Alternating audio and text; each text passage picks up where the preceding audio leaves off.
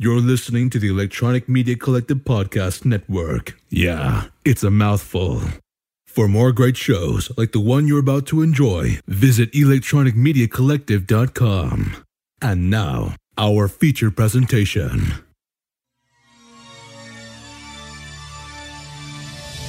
In a world where film studios have pillaged every young adult novel, DC'd every comic book series, and Frankenstein every silver screen monster in search of the next movie mega franchise. Two nerds. Two movies. Now can you dig it? This is Jasper. And this is Randy. We watched two movies. And they were awesome. They were awesome. And we were joined for those two movies by Jesse. What's going on, Jesse? Hey, I'm here. So your name is Jesse. Who are you? Why are you here? How do we know you? Oh, hey, I'm Jesse from the Grawlix Podcast. That's grawlixpodcast.com. And that's a podcast where we talk about comic books. Usually comic books, sometimes movies, sometimes Doctor Who, basically anything we want to talk about, except for on the one pull list episode of the month where somebody else tells us what to do. Yeah. And sometimes they tell us good things and sometimes they tell us not so good things. Right. All right. So yeah, first off, I want to lead with something very apparent. The sound's a little, listen, we got an alternate recording situation tonight. In the world of podcasting, you roll with it. So forgive the slightly subpar sound. That's what it is. My fault. It's spooky sound for Halloween. Spooky. The reason that Jasper sounds like a ghost is because he is. He's dead inside. Yep. I don't know. Oh, this is going to be great. So it was ghost sounds. He made ghost sounds. It's ambiance. There is no Jasper. There is only the disembodied voice of Jasper. Excuse me. Oh my god! I like how his moans were just like stuck in his throat. He just had to clear it. Yeah, it was down there. This episode, we are talking about, since it is a Halloween episode, we've got one Halloween-ish movie for you, and another one that's not any kind of Halloween movie. Well, I don't know. I guess that's debatable now that I think about it. There's a lot of costumes. Yes, exactly. Yeah, no, you're right. There is a lot of costumes. We're talking about the Warriors. We're going to call that a Halloween movie now. And we're also talking about Murder Party from 2007. Okay, first, let's start this off Halloween style with a movie that I've been wanting to talk about for a long time because nobody knows about this movie. And if they do, I find very few people that actually enjoy it as much as I do. So we're going to talk about Murder Party from 2007. This was written and directed by Jeremy Saulnier. I'm sorry if I'm mispronouncing that name, but he's actually somebody who's known now. Overview. A random invitation to a Halloween party leads a man into the hands of a rogue collective intent on murdering him for the sake of their art, sparking a bloodbath of mishap, mayhem, and hilarity. This stars Chris Sharp, Macon Blair, Stacy Rock, Sky Saulnier, sorry about that name again, Paul Goldblatt, and some other people. Which one is the main character? Is that Paul? No, that's not Paul. It's Chris something. The character's name is Christopher S. Hawley. So okay, that's our kind of I guess protagonist, right? Yeah. Okay, I just want to make sure. First, had you guys ever heard of this before? No, I have not. I had not as well. I don't remember how I initially... I think I just come across this on Netflix. Now, I had seen this movie, I don't know what year. This came out in 2007, but I had seen this so long ago that I had the DVD in my possession from Netflix Back when Netflix, that's how you use Netflix. It was a DVD Oh, wow. rental service, basically. DVDs via mail.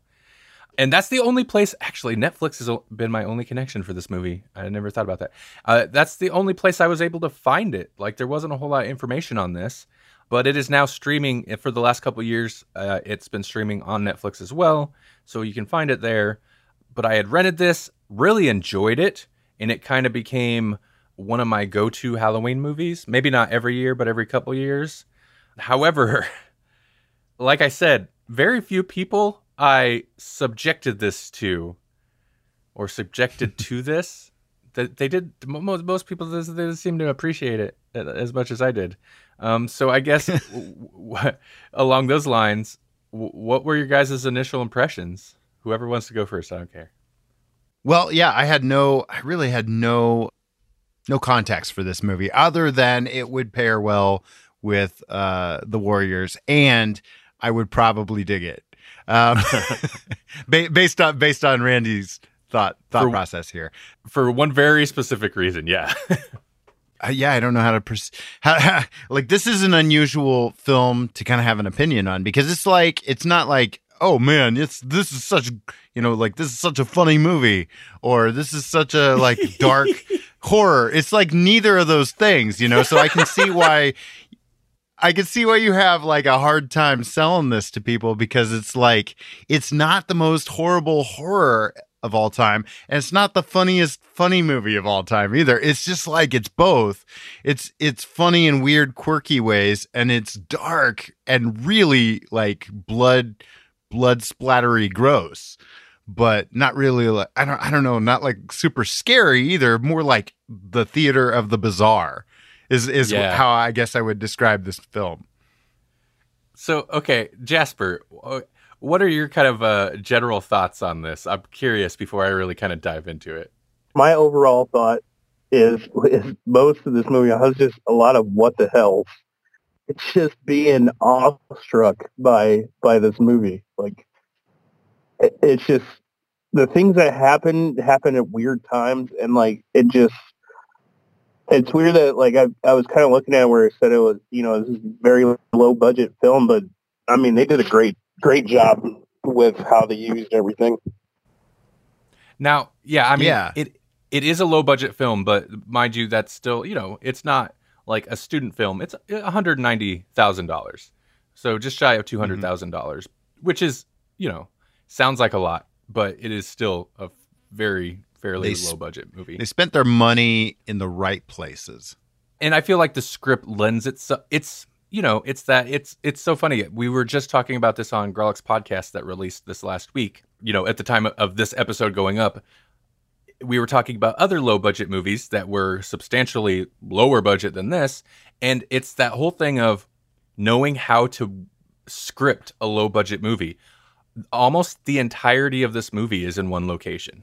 So it's that whole thing of, keeping costs low, or Reservoir Dogs. We talked about that quite a bit last season. The idea of, like, how can we really stretch out this budget? One location, just script it so that most of the movie is in this one location, and that cuts down the cost considerably.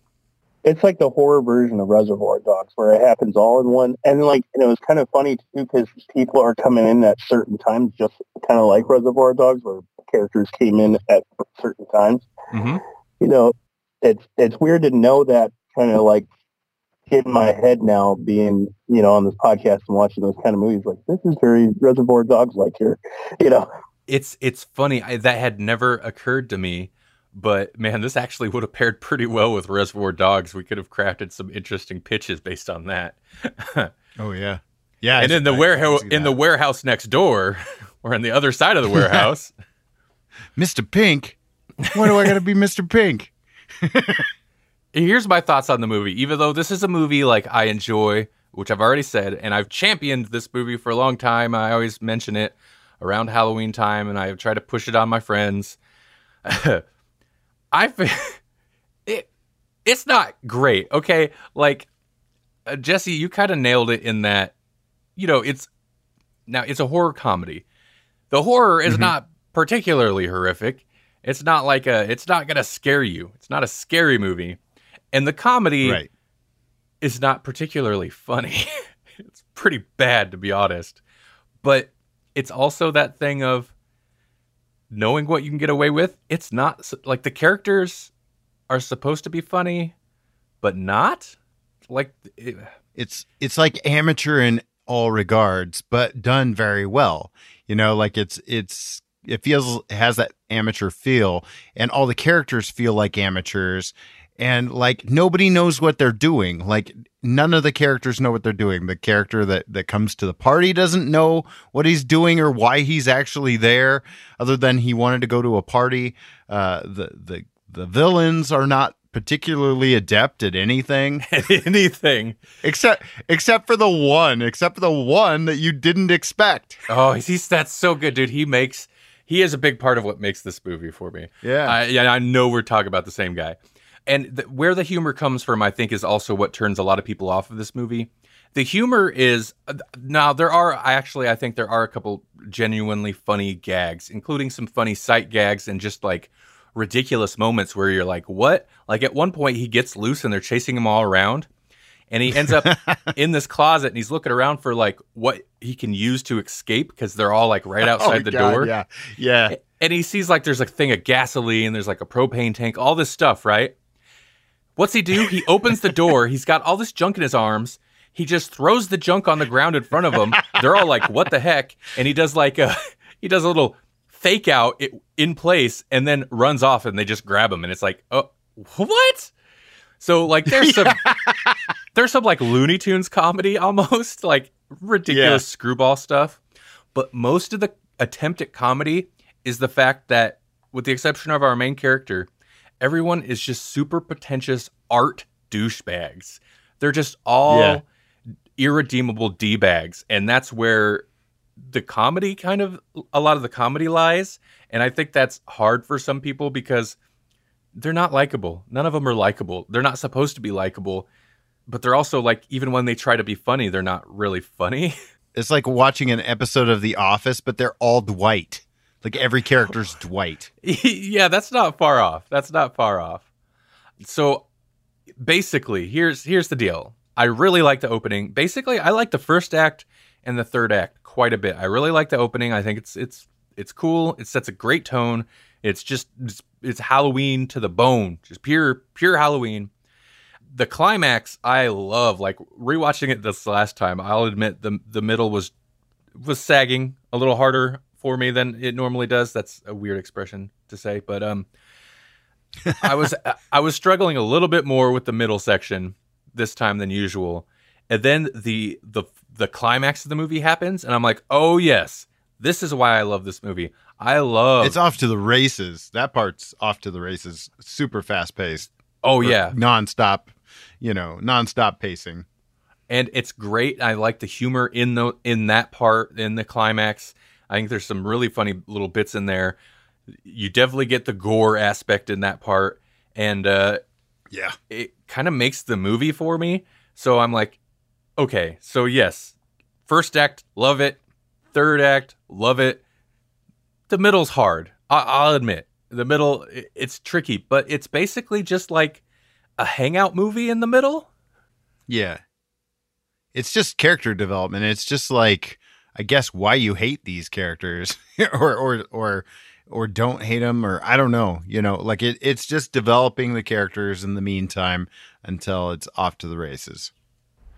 Yeah. And I don't, what do you chug a little about, Jasper? It's just there's a lot of stuff in the middle part of that movie that just, man, I just sat there and I was like, wow, this is above and beyond right now. So the reason I thought, so I had no idea, Jasper, what you were going to think of this movie. And I've seen your rating. I cheated. I didn't cheat. Twitter cheated for me. I've seen your rating, but we'll save that for later. But the reason I thought Jesse might, or at least my selling point for Jesse was like, it's got puns.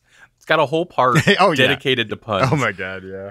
Where basically it's like recreational truth serum abuse. Like they just sit down and like shoot themselves up with truth serum and just have this like, I don't know if it's like supposed to be heart to heart conversation, and it just devolves into just the worst puns They're so bad. Yeah.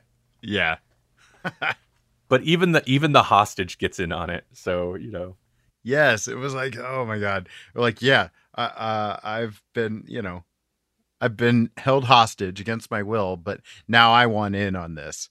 I've got a pun. Yeah, I mean, everybody's saying puns. I got one. Especially remind me of like took Jesse hostage, the one where he's like, I shouldn't be punished. I was like, Jesse. Oh my God. It was like the most obvious horrible pun too. Like, ugh.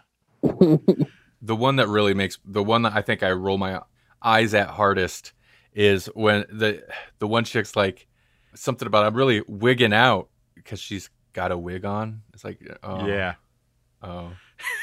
I did like his though. I liked his first one. He was like, I'm having one heck of a crazy night, because he's dressed up as a knight. What did you? Okay, I kind of love this. What did you guys think of? Let's talk about the costumes first. I want to talk about the main character's costume, because I love the whole setup where he's going to go to this party. He's assuming it's just like a regular Halloween party, because he found this invitation to a murder party on the ground. So he's going to go to it because his cat won't get off his chair. It's the whole thing. Right. Does it say Sir Lancelot is the name of the cat? Yeah. And that apparently inspires his costume. Yeah, right? So he pulls out a box that says Halloween costume on it. He pulls out a bunch of stuff, and he pulls out like this giant ogre mask, which is it's like an ogre. It's one of those huge, like, it's not a mask so much as a full body costume. Like, it's just huge ogre mask. And he looks at it and he's like, ha, and he sets it off to the side and then starts to cut up the box, and he makes himself like this knight outfit out of the cardboard box and duct tape. So I was like, oh, that's kind of fun. But the other costumes are where I very uncleverly paired this with the Warriors. When they reference a few different things, like the one gal is basically the character from Blade Runner, right? Yep. The character of Lexi is dressed up as Daryl Hannah's character from Blade Runner. And then the other obvious like reference to something is we've got a baseball fury in there. Right.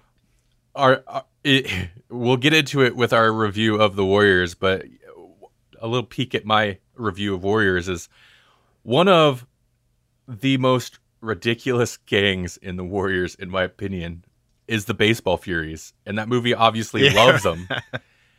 And there's some ridiculous gangs, yeah. So we've got a Baseball Fury in this who retroactively makes the Baseball Furies in the Warriors cooler to me. Oh, sure, yeah. And then we've got a couple vampires, a werewolf, and a cheerleader. Yeah. And I don't think she was any kind of special cheerleader, just like a cheerleader. Who are your guys' least favorite characters? Let's go there, because that's, I guess, the problem with the middle section of this, or the majority of this movie, is it's basically, since it's what it's a one location, it's basically, if this was a TV show, it'd be a bottle episode. It's where let's lock all these characters in this room. This is the episode. It's these characters. So it's basically, it's about these people. The problem is most of these people suck. So who are your least favorite of the characters? I would have to say the Blade Runner girl is probably my least favorite. Mm-hmm. Next to her would probably be the wolf guy. Although I did like him a little bit at the beginning, but yeah. But I would say for sure her. Well, I mean, that's the thing, is they're all awful. And so it's hard to pick one like legitimately. So it's like I have to like go with the stereotype I hate the most, I guess, or annoys me the most. You know, it's more like Napoleon Dynamite kind of thing, where it's like, oh man, he annoys the crap out of me. So that's what I dislike, but it's done so well. It's done to such great effect. I suppose if I had to pick one, it'd probably be the photographer guy, because that guy just would not stop. You know, it's like when he dies, I'm like, I do not feel bad for you. Spoilers, he dies. I love his death, by the way. It's so good. Yeah. It's like, will you just let me work? Like he's literally so shot in the annoyed head through the whole thing. Yeah, he's shot in the head, and he still will just not stop. Yeah, no, you're right. I mean, it is. I guess how I should have better framed that is who annoys you the most, because they're annoying characters. I'm gonna have to go with, and I feel like this is kind of a cheat because this is the obvious choice from the attitude of the movie. I guess is the Alexander guy, because he is him too. I mean, he's a phony for one. Spoilers. He's a phony, but like he's also the most obnoxiously, intentionally pretentious. He's just disgusting. Yeah, and his whole thing is to mess with everyone and to put on airs and act like he's better than anyone else. Okay, so how about favorite characters? Or least annoying, I guess? Oh, man, I don't know. Probably main character, yeah, somehow. And he's annoying, too. Main character is hella annoying when you think about it, but I think he's my favorite one, especially with how the ending all went and stuff. Yeah, I like the main character too, and I feel like he doesn't get a chance to be all that annoying. He's just like a uber nerd, a uber lonely nerd, and not like a modern internet nerd, like a real nerd, like an 80s nerd or something. He's the kind of guy that is so desperate for something to do that he just like picked up some garbage invitation off of the ground and thought, why not? I'll go to this party where I'll clearly know no one and it'll still be better than what I was going to do. He's a meter maid, even. Like, right. So it's not even... his job is one of the most, like, meter maids, man. By the way, that is actually a super dangerous job. Oh, I believe it. Lots of violence befalls meter maids. Yeah, so I like him.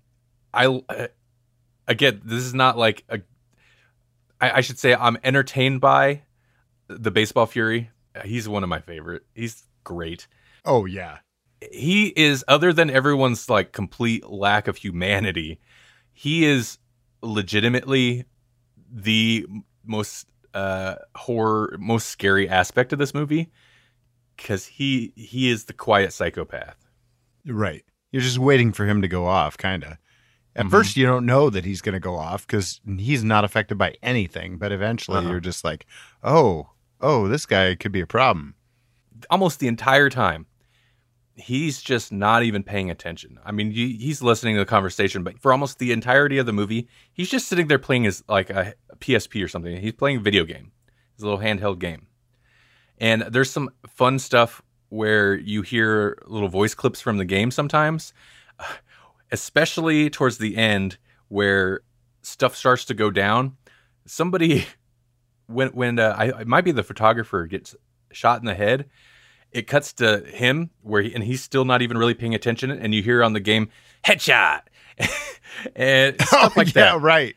And then before he finally like joins the party, you hear everybody dies, and that is totally his thing at the end. He just screams that. Right. For the rest of the climax. And also, like, he's ridiculous and pretentious and a jerk, but I do kind of like the photographer just because he's one of the more amusing, ridiculous characters to me. Like, he brings in an assistant to this attempted murder scene to help with lighting, and he's just like, what? I always work with an assistant. Yeah, no, and he's done really well. I just can't handle him. I cannot. He's the type of obnoxious character. He's like, man, if he was like a coworker or something, I'd be like, I'm gonna take a break because I can't even with you. The climax of this thing. Let's talk about it, because I think it was Jesse. You said, once it's off, it's just like super quick paced. Yeah. So once there's definitely a moment in which, boom, you know what? Everybody dies. And it's just a massacre, and it leads to this final climax of the movie. And I love this whole part just because of kind of how crazy it is, but it is super quick paced. And like, we've just come off of, this is actually a pretty lean movie. It's not super long. I guess it's an hour and 19 minutes. So it's actually pretty short, which is probably good. But we come out of this like whole middle section of just basically listening to these horrible, pretentious characters talk and argue and make puns into super quick paced murder massacre, chase across like rooftops and stuff. So what did you guys think of how this movie ends? I mean, it's so fast. Like it just goes. You had mentioned, Jesse, Cicero, the guy who played Cicero specifically. He is not somebody I was aware of, but you know who this guy was. Yeah, Bo Sia is he's pretty well known as a slam poet. He's been on HBO's Def Poetry Jam a few times, and yeah, he's one. I don't know if he's regarded as such, but he's one of the slam poet pioneers in terms of, there was a big documentary about slam poetry when it was really kind of just taking off, and he is a key player in that. And so he's kind of well known for that, but he's branched out from that since then. And he plays Cicero, and he's this pretentious guy, and a lot of his poetry is kind of subversive, almost counterculture-y type of stuff. So it worked perfectly for him. He doesn't have a huge part, but he's in there, and he's referenced, Cicero. He's throwing the big party that comes up during the movie several times. But yeah, no, you sent me a clip of this guy. I was like, oh, I didn't even know. The movie, it's so funny because it's comments on art are so like, the way it goes about commenting on art feels like the comment itself is treated as pretentious as the characters in the movie are supposed to be, if that makes sense. Yeah. Basically, it comes down to the baseball fury, who, by the way, said I killed a furry once. That always stuck with me. He goes out and looks at this dog for a little bit, and he's just like, I hate you so much. I killed a furry once. It's like, what? Anyway, it comes down to him chasing the hostage who's gotten free. Basically, there's just like, they all start kind of massacring each other. The two of the pretentious art D-bags left is the baseball fury and Macon, who is one of the actors that pops up in this director's other movies. He's a very one-sided character. This watch through, it annoyed me a little bit. It's like you could have given this guy a little bit more. Like, his whole thing is he loves Lexi. That's it. Like, to a creepy extent, but that's his whole character. Right. Anyway, he ends up like disfigured. He gets burnt at one point while he has the werewolf mask on. This is actually some super excellent makeup, his burn makeup, because it looks gory and grotesque, but also there's just the little like nose and snout piece of the werewolf mask still stuck on his face. I like the idea, and it's very bizarre. It's just bizarre and grotesque. When it's all been set up, like it's been set up since Act 1, where he's just drinking hard alcohol all night long, dousing himself in it all night long. And then you finally get the payoff of, I'm going out for a smoke. And that's what does it. You're right. That's really when it all starts to spiral. But he survives that, and he's chasing after the baseball fury because the baseball fury killed Lexi. And the baseball fury, of course, is chasing after the hostage because everybody dies. One of the things, like, I remember watching this with Melanie at some point. I did not even ask her to be on this episode because I knew she would not be interested. Although she did watch The Warriors with me. I don't think she enjoyed it. she didn't enjoy it. Yeah. If she didn't like this, she wouldn't like The Warriors. So the problem with this, he's got a chainsaw, right? The now burnt werewolf guy, but it's one of those electric plug-in chainsaws. So even though he's chasing these guys, he's carrying this super long extension cord, trying to find a place to plug it in. I know that was a problem Melanie had. She's like, it's so stupid. Why is he doing that? I'm like, I don't know. Cause it's ridiculous. For art, yes. I don't even know where I was going with all that. Climax, whatever. Cicero's talking to the baseball fury and is actually like compliments him on his art, and he's like, "Oh, he kind of stops for a minute. It's like kind of cool, okay." Like it rehumanizes him for a second. Yeah, just for a second, and then Cicero's like, "Hey, have you seen?" Mind you, it's been discovered that this Alexander is a fraud and does not have grant money. He's like, "Have you seen Alexander? supposed to talk to him about grant money. And that's when it kind of snaps him back into, oh, nope, I'm done. Everybody dies. Yeah. And the baseball fury, it was one of my favorite lines. I can't say it, but he's like, F this whole scene. Everybody dies. And that's when he starts axing people at this like art installation. Oh my God, that part where he walks in and it's like this is art or something. And it's just a bunch of people like just sitting there with almost no clothes on, just looking really bored. Yeah, exactly. Yeah. And the hostage is hiding in there. He's like, run, he's going to kill us. And one guy's like, I'm a lover, not a fighter. And then he takes an axe to the collarbone. It's like, oh my God, yeah. It was funny in that part because I lumber not a fighter. You just hear the axe like right in his collarbone.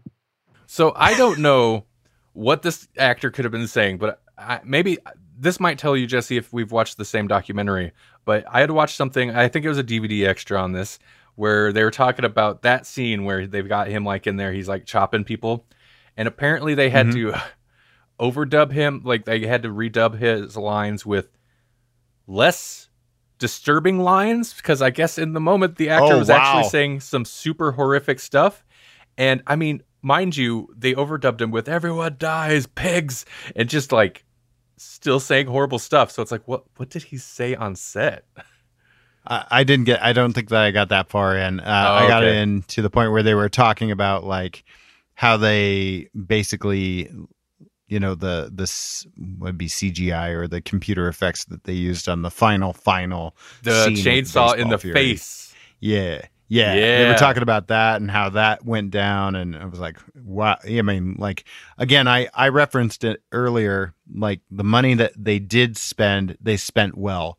You know, I think they spent a lot of money on the werewolf guy's makeup, and I think they spent a lot of money on making the chainsaw look like it was running.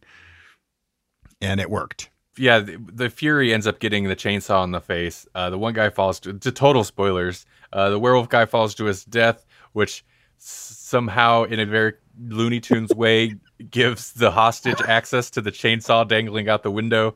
So he grabs it and ends up putting it to the baseball Fury. And no, dude, they cut to that shot several times. You could tell. I remember from that documentary, the director being so thrilled that he was just so ecstatic that we made a movie where we actually get to show a chainsaw cutting into a guy's face, and he was so excited. I'm like, I'm gonna watch this director. Well, like he wouldn't even let anybody see it, you know, like he was like, how's it look? And he's like, I'm not gonna show you. Like he needed that. Like he was so excited about that part in particular. Jasper, I heard you chuckling. What were you chuckling about this last bit? The way that scene happened, where right before he does chainsaw, you hear him fall off the building and go, Lexi, and then oh yeah, with his dying breath.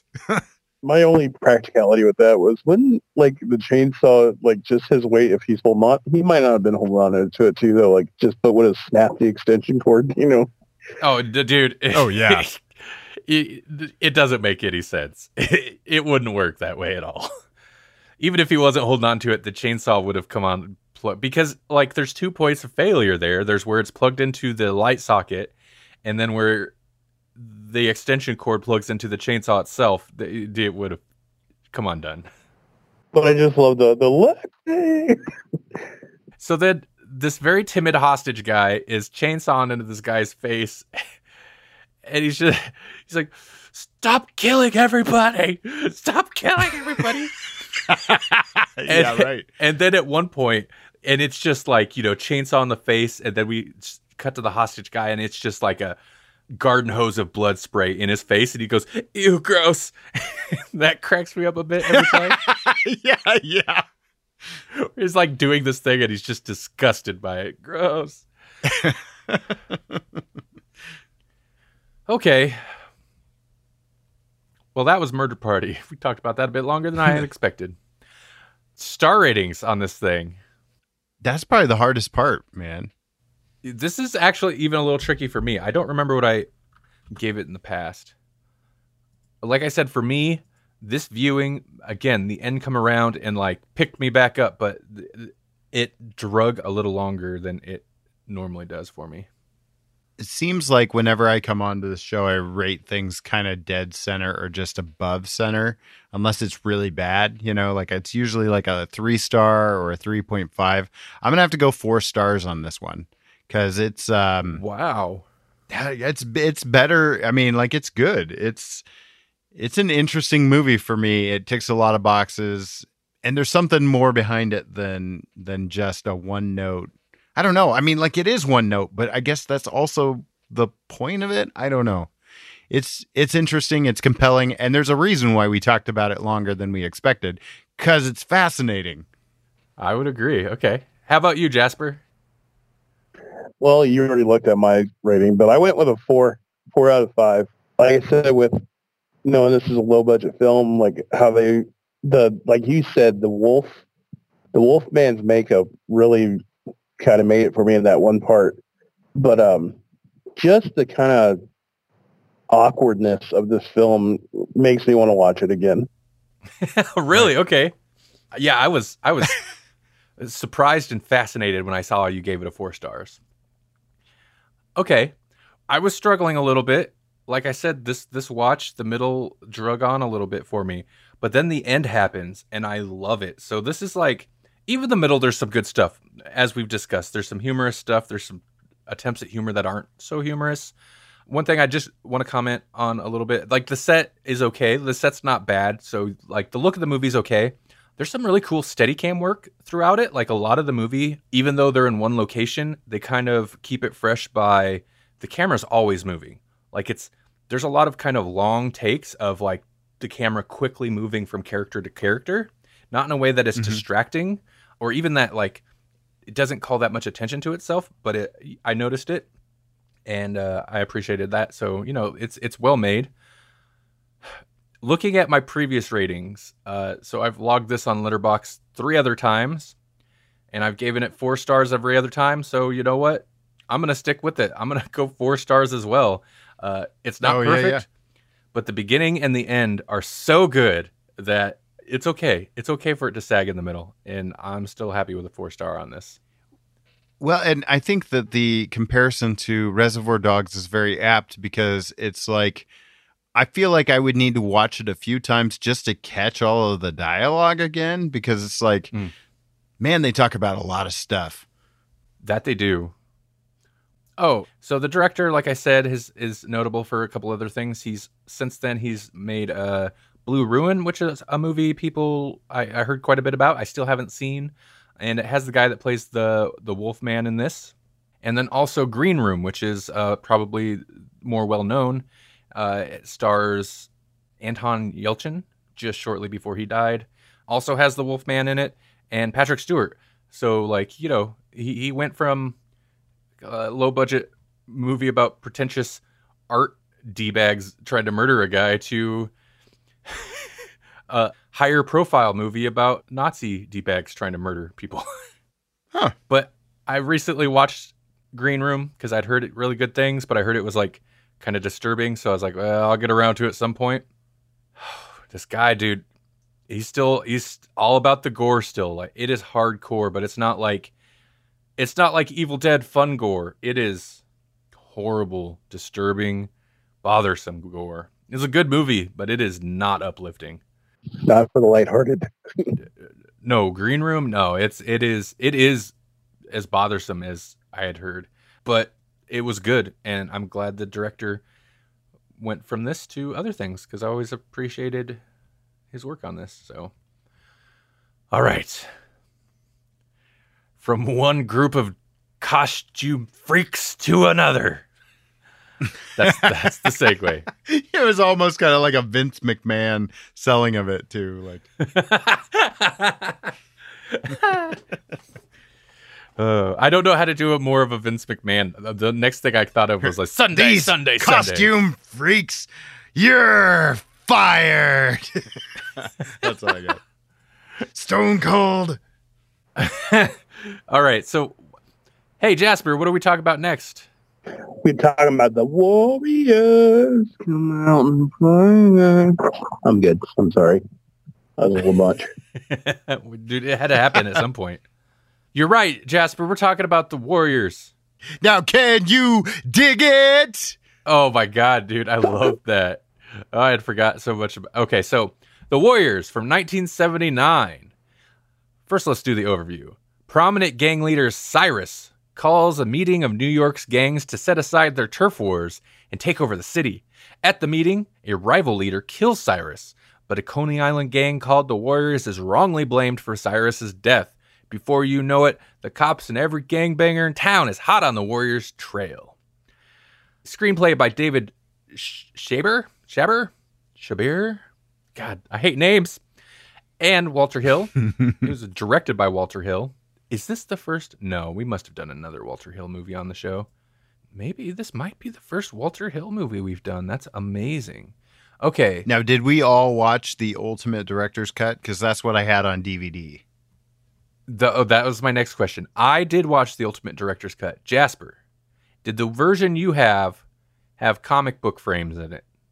No, it did not. I had it from actually my brother had a copy.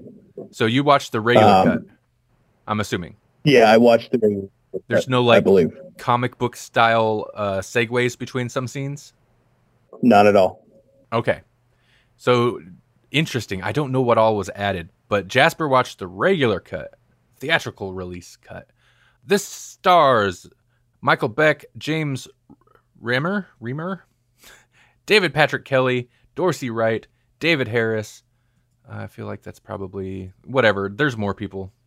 Deborah Van Valkenburg. All right. So The Warriors. This is a cult classic. I'll just go ahead and say I have seen this before. I'd only seen this one other time, and this was something I was aware of, but I didn't see it till fairly late on. It was sometime after the video. They made a video game of this.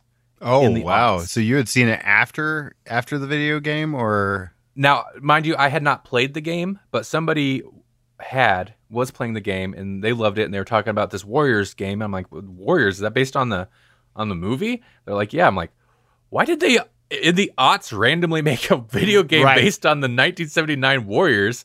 But that got me thinking about the movie, which I had never seen, so I had rented it. And so I've seen this one other time, sometime in the aughts, and then I rewatched this with Melanie like a week ago. Yeah, and my initial impressions, I don't know that it lived up to the hype for me. I don't know what I was expecting, but I think it's fun but ridiculous. That's my thoughts. What are you guys'? What did you know of this, and what are your initial thoughts? I know my brother's watched this a couple of times. I remember always hearing the Warriors come out and play thing. I thought Booker T coined the term, "Can you dig it, sucker?" Found out, no, he did not. No. No, I mean, "Can You Dig It" was around before even this, but man, the delivery of it in this is so memorable. It's like the Martin Luther King Jr. speech of "Can you dig it?" Yeah, that's a way to put it. It is. It's the "I have a dream" of "Can you dig it?" Can you dig it? Going towards the end of this movie, I really started to actually enjoy it. So I'm actually surprised to get, when we get to star ratings, to see what everybody else put it at. Okay, that means you're going first on star ratings. Yep. What about you, Jesse? What's your history with this? Okay, so I think it came out in the 80s, I assume, or no, late 70s. You said, right? 79, so real close to the 80s. Okay, so that's right around when I would have been born. I'm 1978, so this is I didn't watch it when it came out. And I didn't even watch it in the 80s. I think I watched it in college. It seems like college is where I did a lot of catching up with cult classics. I think that's when I just really dove into the Evil Dead stuff too. I had watched Army of Darkness, but for whatever reason had never seen the original Evil Dead. So in college, that was a good time for me to catch up on stuff like that. And I think for sure that's when I found the Warriors, because it seems like something I would have rented from the little video store there in Wayne. And yeah, no, I dug it, but I also didn't know a whole lot about it. It is a cult classic, but it's like it's become bigger now than it ever was. You know, like I knew it was a thing, I'd heard of it, but it wasn't like people were clamoring for it at that time. It's almost become a meme now, and so I didn't have huge expectations, and I was just like, it was another one of those, like, it's weird, you know, it's kind of like not like Clockwork Orange, but sort of like Clockwork Orange, in that Clockwork Orange has all these weird visual decisions that happen. And that's where I feel like the comparison pretty much starts and ends between those two movies. But like, there is a weird visual vibe that they decided to cue into to make this not really, I don't know when this is supposed to be, when it's supposed to take place. It's supposed to take place in sort of a near future type of situation, but we have no idea when. So I think part of, like I said, it didn't live up to the hype for me because I don't know where I got my expectations from. And to be fair, like, this is great material to use for a video game. It is. Oh yeah. So over the top. I wasn't expecting that. I don't know what I was expecting. I think I was expecting more of, I guess, a serious take or a gritty take on, like, you know, various gangs in the 70s and, you know, just the scenario, which is interesting. It's basically just this one gang has to navigate through a whole bunch of other gangs' territories to get home. That's the whole thing. It's like a journey thing. And right. But what you get is basically the Saturday morning cartoon version of that idea. It's so cartoony and ridiculous. The characters, like all the costumes, the gangs, like it's, dude, there's no gang that like running around dressed up as baseball players. Like it's ridiculous. Right. But I mean, it's still fun. Like I really wonder how this was received at the time. I feel like it's also pulling from like Odyssey, you know, like there's things that seem like there's straight rips from Homer's Odyssey, or I think it was Homer's Odyssey, where it's like they have this brief moment where it's like, oh, they're all just hanging out, right? But it also feels like it pulls from like the Siren song, that whole thing where it's like, okay, Odysseus and his crew, all they got to do is keep plugging on and they can get home. But instead they have this layover, but it's a trap. There's even, I don't know if this is in the regular version. It starts like it's a story, it talks about do you remember? It's got this little narration and it starts like it's going to be this. Oh, yes. Yeah. Medieval. What is it? They do. They even talk about Thermopylae. They even talk about the 300, basically. Yes, that's it. Yes, the warriors. Like what? And then it's like, then we're in 70s New York or wherever. Yeah, they totally drop that vibe immediately, and then they throw on like comic book stuff instead. The comic book stuff. This is so. Again, we watched. Two of us watched the Ultimate Director's Cut, and that was added. And that didn't even come out till way later. That might have been closer to when I had watched it. Maybe that's it. It got a big push for a re-release or something. That was added, and I believe that was something they wanted to do back in the day, but they didn't. They decided against it. The studio wouldn't get behind it. I don't know. Or back then, that would have cost a fortune, probably. That kind of digital overlay. It does it a few times to where it's just, one of them's kind of animated, but it's basically, it goes to Photoshop filters in this of the frame, you know, of the image, and it uses those in like comic book panels to segue between some scenes. And I guess that makes sense. That kind of sets the tone for how outlandish the setting, the characters of this movie are, where it's like, you know, it's a comic book. So I wonder if they really planned that from the start, or if in retrospect the director's like, God, this is kind of like, they're like comic book characters. Hey, so I don't know. I don't know. Almost like Evil Dead and Evil Dead 2, who was like, oh, this is almost kind of funny. Well, let's do a version where it's supposed to be kind of funny. I can't see them thinking they were doing a super serious, like they knew this was camp, right? Like they had to know. with how ridiculous some of the costumes are in the gangs. I do love the one gang, the Riffs, or is it the Riffs? The Riffs? Where the Gramercy Riff. Where it'll cut to the one leader, and the way it's framed, like the way it's shot, I love those little cutaways. And then we've got this strange DJ situation to where there's a DJ basically informing all the other gangs, like, go after these guys. Yeah. I kind of like that stuff. But at no point do the Warriors themselves acknowledge it. Like, they don't know any of that's going on. Not till the end. Well, we kind of buried the lead. We did mention it in the synopsis, but like we kind of buried the lead in that so there's this conclave where all of the gangs show up, and so the Warriors get framed for the murder of Cyrus, but it's like the most blatant murder of all time. Like, nobody's supposed to have a weapon. All the cops are showing up before there's even anything going down, and then T-Bird pulls a gun and just up like a handgun. Yeah, just boom. Like the most baby-faced young T-Bird you can imagine. He 100% makes this movie for me.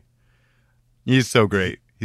So, okay, real quick. The reason I wanted, I had asked you on this episode specifically is because I don't know how, I was like, the Warriors, we could put that with Murder Party. That'll be what we'll pair with Murder Party. Yeah, I think I was just like arbitrarily trying to pair the Warriors with some movie for you. I was just like, the Warriors. Watching this with Melanie this last week, she's like, what are you watching this with? And I was like, Murder Party. She's like, you should be watching this with The Crow. And I was like, oh my God, we should. Oh, yeah. He could be the same character. Yeah, right. So I don't remember what you suggested. Somehow he before. survives the end. Fire it up. So they have to then try to get home. As the intro to the movie sets up, it's not, it is like one of those old tales, 300 or whatever, the army, the small group from this one army stranded in enemy territory. They got to fight their way back. All they got to do is get home to Coney Island. You're right. I have some complaints about the movie, but is there anything you guys want to touch on before I jump into complaints? I do like that it is this weird, like, it obviously is not like modern day. There's no universe where this was like a legit thing, Everything's so over the top. Everything's hyperbolic. The baseball furies are a good indication of it. You also have the gang that's basically on roller skates. I mean, it's so over the top. You don't even know who is and is not a gang. Like, there's a moment later on where they're on the subway and these guys get on the subway, and it's like folks who had just been to like a prom or something. And I'm like, they're a gang. Like you honestly don't know who isn't in a gang. So amazing. That hadn't even occurred to me while watching it, but that would have been such an amazing turn. All of a sudden, instead of like looking disgusted and getting off, they like pull switchblades or something. Right. But I mean, like, their outfits are no more or less outlandish than any of the other gang outfits, really. Mm-hmm. And they all kind of, they were all kind of like in the same theme, and that seemed to be how the gangs in this universe work. So yeah, no, like, I really like it. It has this bizarre Clockwork Orange outside of reality vibe to it. It doesn't feel like it's supposed to take place in modern day, whatever modern day is. So no, I have a lot of fun with this one, but I do. Well, we'll get into complaints later. So other positives. There is none. No, I mean, I think there's some positives. It's pretty well shot. There are aspects I like to the gang thing where they are all outlandish, and it basically gets to a point where, like, there's cops that they have a run in with, and the cops are just another costume gang, really. Like yeah. Except maybe the stakes seem a little higher because members of the people here actually die when cops are around, very unceremoniously. But I'm trying hard not to get into the negatives yet. T-Bird was awesome. I don't dislike this. Awesome. Okay, I don't dislike this movie. Yeah, there are some problems. I really like the idea, And I like the feel of it. I'm a big fan of, like, you know, a movie. It takes place over this one night. I like that. I don't know, that works so well in a lot of movies to where it's, you know, the movie is a span of one night and you're basically on this journey for an evening with these characters. Problem is, these characters suck. These main characters, I don't like any of them. Oh, no, yeah. Okay, so first off, we lose two of the... Is it just two? No, we end up losing three of the warriors throughout the movie. One of them's arrested, not a big deal. He's an idiot, and he brought it upon himself because he wanted to get rapey with this random lady who Melanie and I were convinced was a man. It's like, no, look at that face. That's a man. They're gonna do this like man and drag little twist on the guy. It totally wasn't. It was a woman. So apologies to that woman. Right. She was just undercover cop. Anyway. However, the other two, like the leader of the warriors, you never find out what happens to him. I'm guessing he got beat to death in the park before they even left, because he got surrounded by the riffs or whatever. That's right. Melanie called them the pajama gang because they all look like they're in very comfy robes.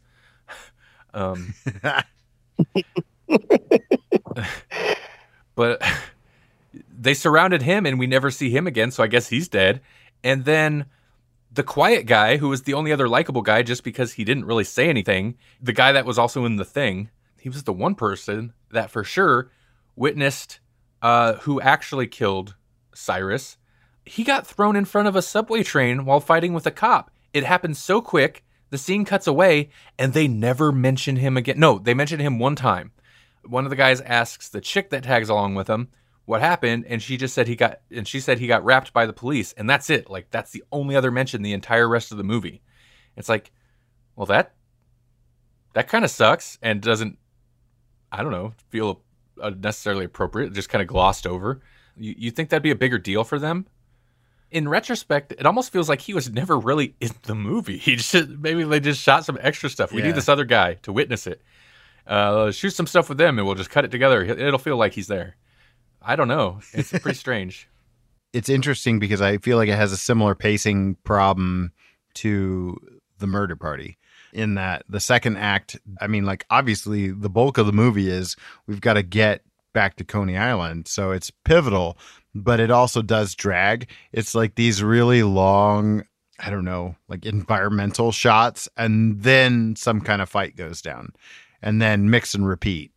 And I can't expect the movie to be full of iconic lines, but you got "Can you dig it?" at the beginning, super memorable, very 70s. Yeah. And then you got Warriors Come Out and Play, which is still referenced in stuff. It was referenced in Luke Cage season 1.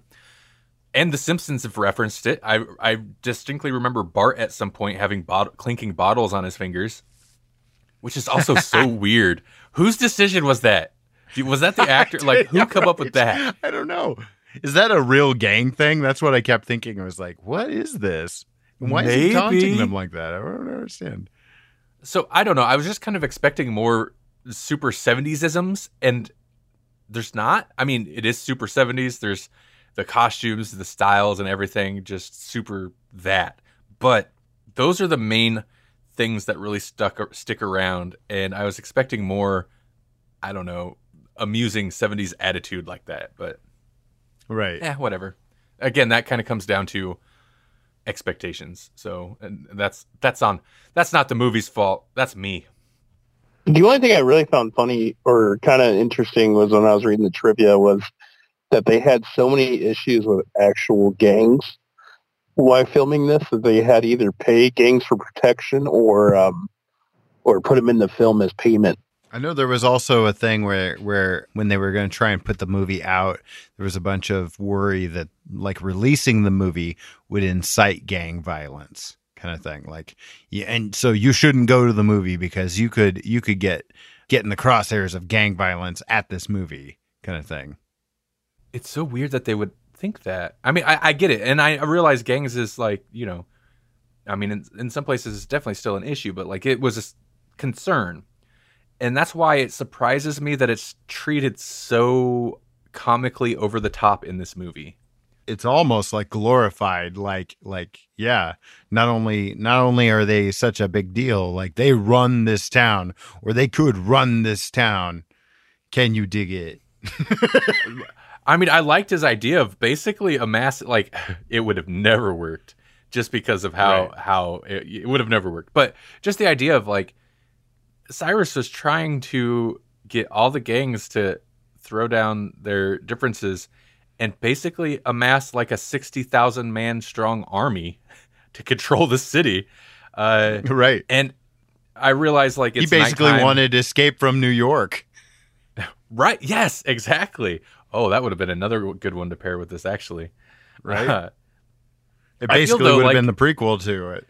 The gangs and the characters of this movie are more over the top than in Escape from New York. Yeah. A number one, the Duke of New York, man, he would have fit like right in he would have ran this town in the Warriors. Oh, yeah. Yeah, I don't know. It's fun, but it's not my favorite. It's cool. Sure. So that's my review. I also like that they had that lady at the radio station that apparently no one cares about playing music as threats or messages to another gang. So it is very odd. The only way I can really justify it in my mind is that she works for the Riffs, who seem to kind of be the main gang. All right. Do we want to do star ratings on this? I don't know. It's just something I like to do. Oh, dude, that is so good. I love that for a villain, like, motivation. I don't know. It's just something I like to do. Oh, yeah, that's good. Man, he had like maybe 6 lines, and he nailed all of them. He is, like I said, he makes this movie for me, and he's barely in it.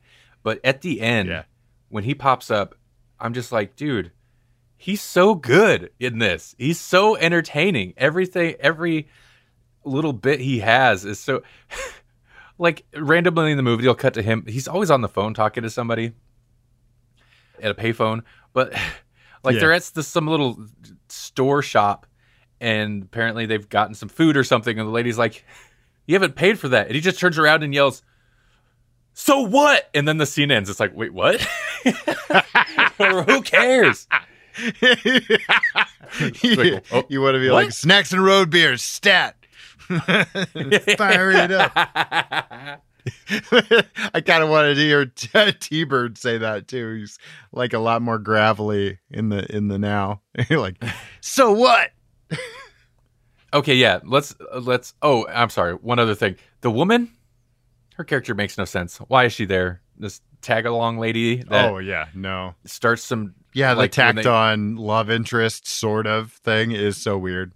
At no point does he actually seem at all interested. Not even at the end, where it's like she's doing the whole like, we're in love now. This is the end of our little love story. And he just I can travel. He looks dead inside. He just looks like he's not at all. What if we just left? We could just leave. We could just keep going. And he's just like, whatever. Okay, Jasper, I want to know, what's your star rating on this thing? I almost coaxed myself into a 4-star rating, just how this movie was. But I'm going to go 3.5. Okay. I can dig it. Can you? That's the best part. I love Cyrus. He could have been a lot more of the movie for me too. Okay, so yeah, I would go with about, this is tough. Like, this would be one where I'd be like, it's got to be a 3.75.2. I'm inventing decimals. That's not possible. Yeah, it's somewhere in between 3.5 and 4 for me. I'm going to go with 3.5 because it does get slow, and I nodded off a few times while I was rewatching it, partly because I know what happens in the movie, and so, it's not nearly as interesting on a rewatch unless you're really in the mood for it. So it's not like a true 4-star for me, but it does have that, I don't know, man, when I'm in the mood for it, I pop it in kind of thing. But again, you're kind of just looking for a few key things about the movie. You could skip an awful lot of it. So yeah, 3.5. And a lot of that is just the nostalgia factor that keeps bringing me back. It is very watchable. I'm going to go 3. I don't want to go lower than 3 because it's enjoyable. It's not bad. Like, I kind of trashed it, and yeah, it's fair. But there are some things that I enjoy in it quite a bit. I kind of like what it's trying to go for. Some of the gangs are ridiculous, but I do like this weird, heightened, somewhat campy reality that it crafts. It's definitely not quite real life.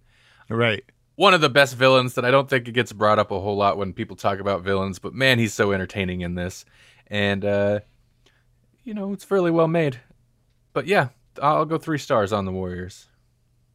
Yeah. Ultimate director's cut. By the way, I do want to say, like, even being like, Grolix podcast is a comic book podcast. So, we enjoy comic books. I don't feel the comic book panels work or really add what it needs to or what they were going for. It feels a little extra cheese that is unnecessary.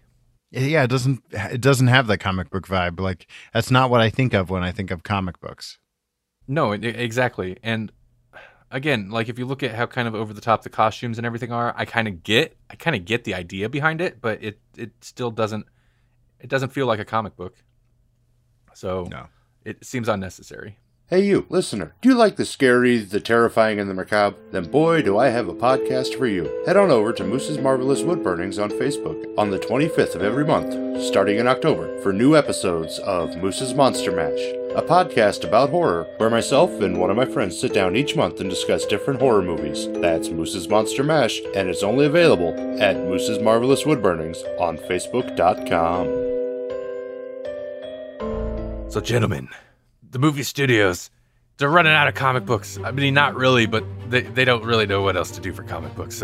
But they want to still do something kind of over the top with some wild costumes.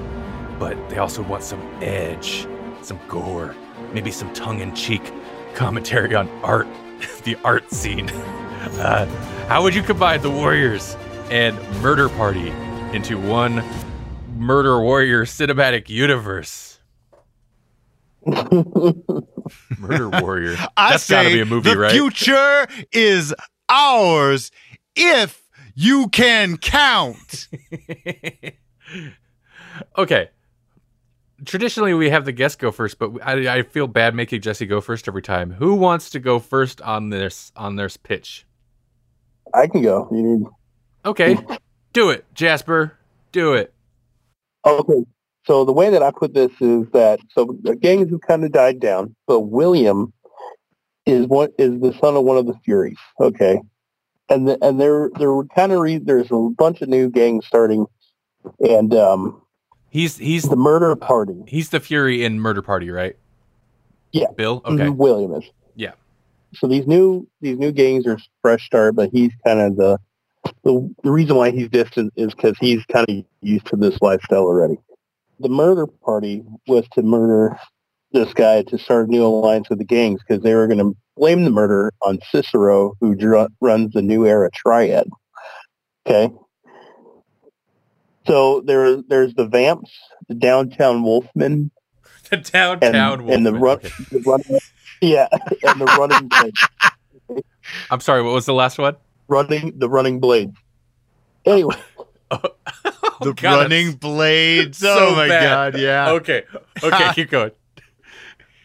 Okay, so when they get caught talking crap against him, that's when that whole open murder party happens. Okay, so where it goes from is since now Chris has got a taste for this kind of lifestyle, and he wants to start his own gang to get back at all five of all of these gangs, and so he starts the Night Gang, and they go around in cardboard box night costumes, and now then the next 3 movies are him taking over the city as the Night Gang.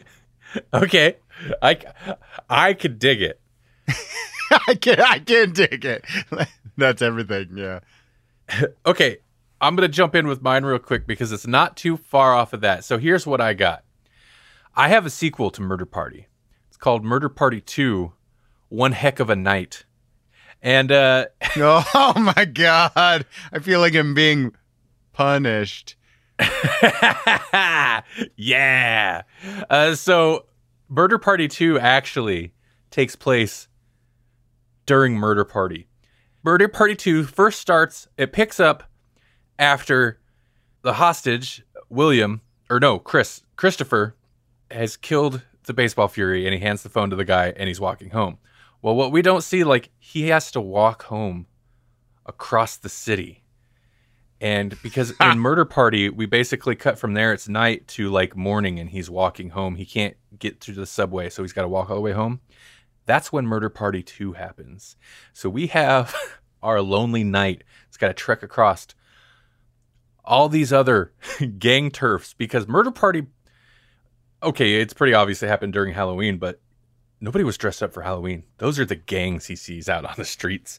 And yeah, so I'm going to take that obvious angle. At some point, we can cut back to the scene, and we see some people there, not cops, but they find his wallet. So then word goes out on the radio that there's a lonely knight out there who's got to watch his tail. And basically, we get radio DJ sicking these gangs on the cardboard knight, making his way across the city trying to get home.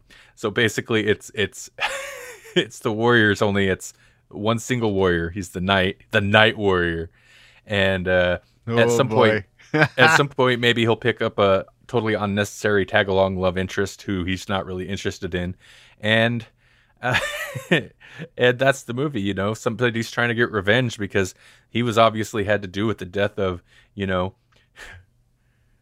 Running Blades. Oh no, I can't. I'm just going to say the Blade Runners and, the Baseball Furies. Obviously he was like one of their main enforcers. And we got to throw in a gang that's just like super uber pretentious art crowd gang. And yeah, that's Murder Party 2. And it ends with it ends with the end of Murder Party, and there's a reason why when he gets back to his house, all that blood he's covered in should probably be dry, but it's not. It still looks very glistening. It's because he had a crazy heck of a crazy wild night. So there you go. And that's why he's so hungry that he has to finish that candy corn. Yep, a little bit of those few candy corns, and he's even got gained the respect of his cat finally. That's I wanted to point out, like, that's a crazy amount of candy corn that he looked like he was just gonna eat until he went to a murder party. For him. Yep, he was just gonna eat it. He just had this whole bowl of candy corn. That's a lot of candy corn, dude. Maybe that's what the pills were, some type of diabetes or something. Yeah, it was like some kind of a digestive enzyme, so he didn't just holy moly. Waxy to combat the waxy candy diet he's on. Right. All right, and then future movies. Obviously, he's got a taste for blood, so he's gonna start his own gang, and maybe he'll be the new Cyrus. He's gonna get a personality. Okay, Jesse. How about you? Oh man, you guys, we all have very similar pitches. Okay. So mine it's very similar to both of yours in different ways though. It is going to be another like chaining movie kind of thing, but I'm taking the premise that the Warriors is that weird hyperbolic, almost Mad Maxian future that's not like a step removed from Escape from New York kind of thing. Like, so okay. The Warriors takes place in the future. It hasn't happened yet. And William is the reason that we have the Baseball Furies in the future. But what sets it up, okay, the murder party happens. And it's a trauma, obviously, for Christopher S. Hawley. But for Cicero, who had this crazy party that just happened to become a murder party, it was also going to be like his art opening, and he worked really hard for that. Bosia, he worked really hard for that, and it worked. But it didn't work because of anything that he did. It became this actual murder party, and he released it. He opened the show to the public. The public came in. They walk into the room where everybody is art, and they're all dead, and they're all murdered. And it became the installation, and most people didn't realize that there was actual death aside from the smell, and so it went viral, and he garnered some real success and a lot of press because holy crap, it was a murder. It was like a real murder, he wasn't involved. It wasn't his fault, but he got put on the map because a murder happened in his art gallery and everybody thought it was art. So after like the dust has settled, he wants to recreate that magic. Yes. There's only one way that he can do that he's aware of, and that is the one survivor from the murder party, and that is Christopher S. Hawley. So Christopher S. Hawley, he's been filled with drama. With the trauma and drama of the night's events. He can kind of fill in all the blanks for Cicero, but Cicero wants to create something like it. So what he's done is he's essentially, it's like it would be. I almost feel like it could be a movie, or it would have to be almost like a TV series, like a Netflix series of basically Cicero wants to manufacture these visually intense gangs, and he wants to give them their own boroughs. So he takes over the role of this fake Alexander. Like Alexander created this idea that he could give everybody this money, this grant money for art. Well, Cicero takes on that moniker of almost like the mob boss type of guy. He becomes this guy who supplants these different gangs around the city, and kind of in the name of art, at least in his own mind, but it winds up growing bigger and bigger and beyond his control. And part of the reason that I came up with this idea for the pitch was because of Cyrus, and the way that Cyrus delivers his lines is very similar to the way that Bo Sia delivers his slam poetry. Like I sent you guys a link to one of his poems they did for Deaf Poetry Jam, and the way that he delivers is very methodical, almost the way that Cicero does. So it's got a weird rhythm and cadence to it. And I kept thinking, God, what if the reason that Cyrus talks that way is because Bo Sia is behind all of it? I love it. Okay. That's great. And so like this Christopher S. Hawley, he is basically just like almost like a consultation type of thing. So it's informed by real life violence, but he winds up accidentally creating the world that the Warriors inhabit. That's, dude. See, that's why we have you on for these pitches, because Jasper and I think we have. Those are fun pitches. They're very obvious. You take an unexpected road to get there, and it's so good. It's so good. Well, we all kind of included Cicero in our pitch a little bit, to some degree, but man, no, he's the mastermind. He needs it. He got a little taste of success, and it's driven him crazy. No, it's great because it's built off the back of what is otherwise like a one scene character in Murder Party. It's so good. Right. My other option was just to do what's his name? Lancelot. Was just to do like Look Who's Talking Now. Was it what's that movie with the Michael cat? J. Fox was a dog. Oh my God. yeah. Where it's all just the cat's eye view. But I was like, what kind of night did the cat have? It seemed like the cat was actually behind the murder party setup. It was a plot to get rid of his bastard. He never ever moved, but maybe that was all a ruse. The Secret Life of Pets murder party. He was called the shots. A talking cat who's plotting a murder? It's like Garfield, but with chainsaws. It's like Garfield, but with chainsaws. I hate Mondays. and Halloweens. And Halloween. And everyone has to die. Everyone dies. Where's Odie? Everyone dies. Where is Odie? What? No lasagna? This is a stupid party. Everyone dies. Go get Odie jacked up on some meth and feed some people to him. A dog. Yeah, there's a plot point in Murder Party, listener, in case you're wondering, that the dog gets jacked up on meth and eats its owner's face. Yep. Oh, that's right. Yeah. Huh. I think the nights will kind of take place of the Rifts in this future. You know, since Yeah. like he's got the tie to Cicero, so they kind of get like lead gang. I love the idea of like a cardboard night gang too. Like, Wouldn't be completely like out that of would place. it would just fit right in somehow. Oh, and the vampire gang. I mean, because two of the murder party people are dressed as vampires. They would definitely fit right in. Right. I mean, if the Warriors was made in the 90s or early aughts, there would be a vampire gang in there. And Cicero would tell them to take their pants off. I mean, no, not Cicero. It was Alexander. Alexander. But like, Cyrus would be like, the future is ours. If you take your pants off, if you can count, there's only one vampire gang in this city. You're Harry. Yeah, you're Harry. Okay. Wow. So there we go. Man, that's some Halloween stuff right there. That's what we.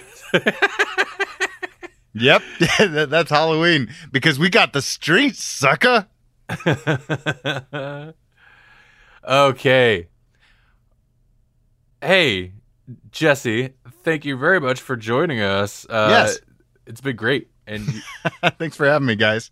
as always, you knocked the pitch out of the park like you're some kind of baseball fury or something. If people wanted to catch you doing other things that you do, where might they do that? And what are those things? Well, first you'd have to have your baseball glove ready because you have to catch me like a pop fly. I'm over there. I'm way over there in left field with the Grawlix podcast. That's grawlixpodcast.com. Or I'm over in the right field where I'm coming in like a line drive with the cartwheelspodcast.com. That's where I am. There's been so much. There's been more sports talk this episode than on any episode of Grawlix anything ever. That's right. Because we come out to play. Awesome, man. All right. Do I know what we have coming up next episode? Let me look at my sheet here. Oh my God, I do have something scheduled for next episode. Oh, okay. This may change, but I don't know for sure. Probably not. So here's what's coming up next episode before we jump out of here. Jasper, we're going to hit you with quality horror this season, as well as Leprechaun 4 in space. And we can't go to space with the Leprechaun without bringing our little buddy Jason Voorhees, so we're going to pair that up with Jason X. Woo! Yes. We also have a guest lined up for that episode. It keeps getting better. Our guest, Jerry the Gnome. Oh, man. Not Matt D. Jerry's Wrangler, but Jerry the Gnome himself. Oh, Lord.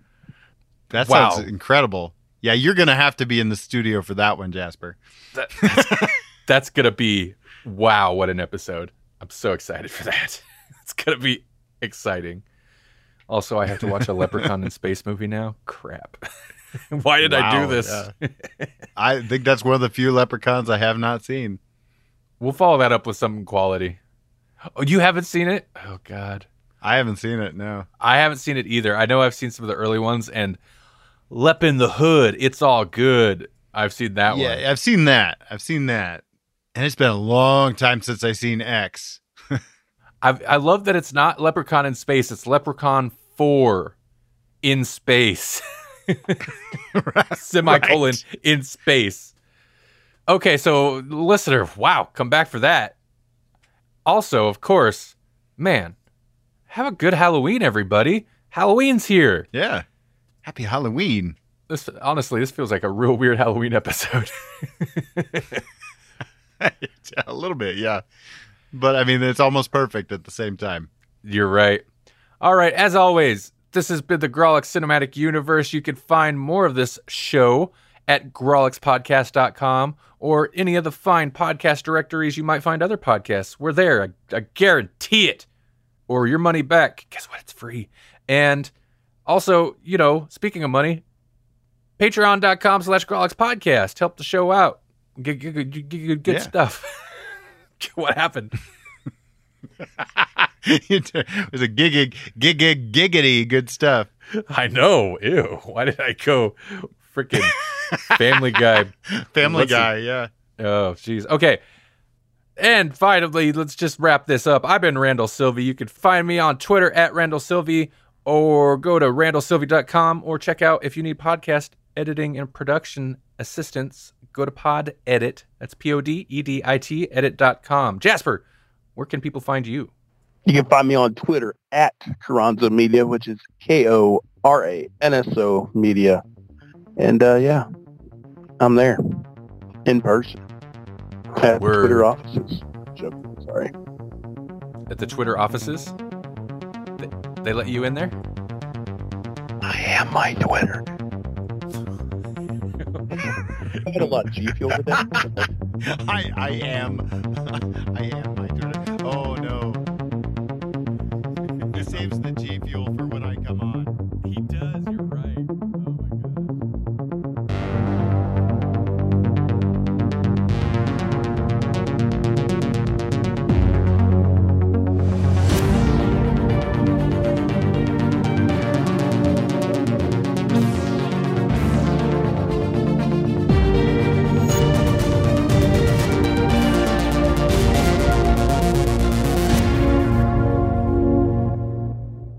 Next episode, Jasper calls in from a literal potato.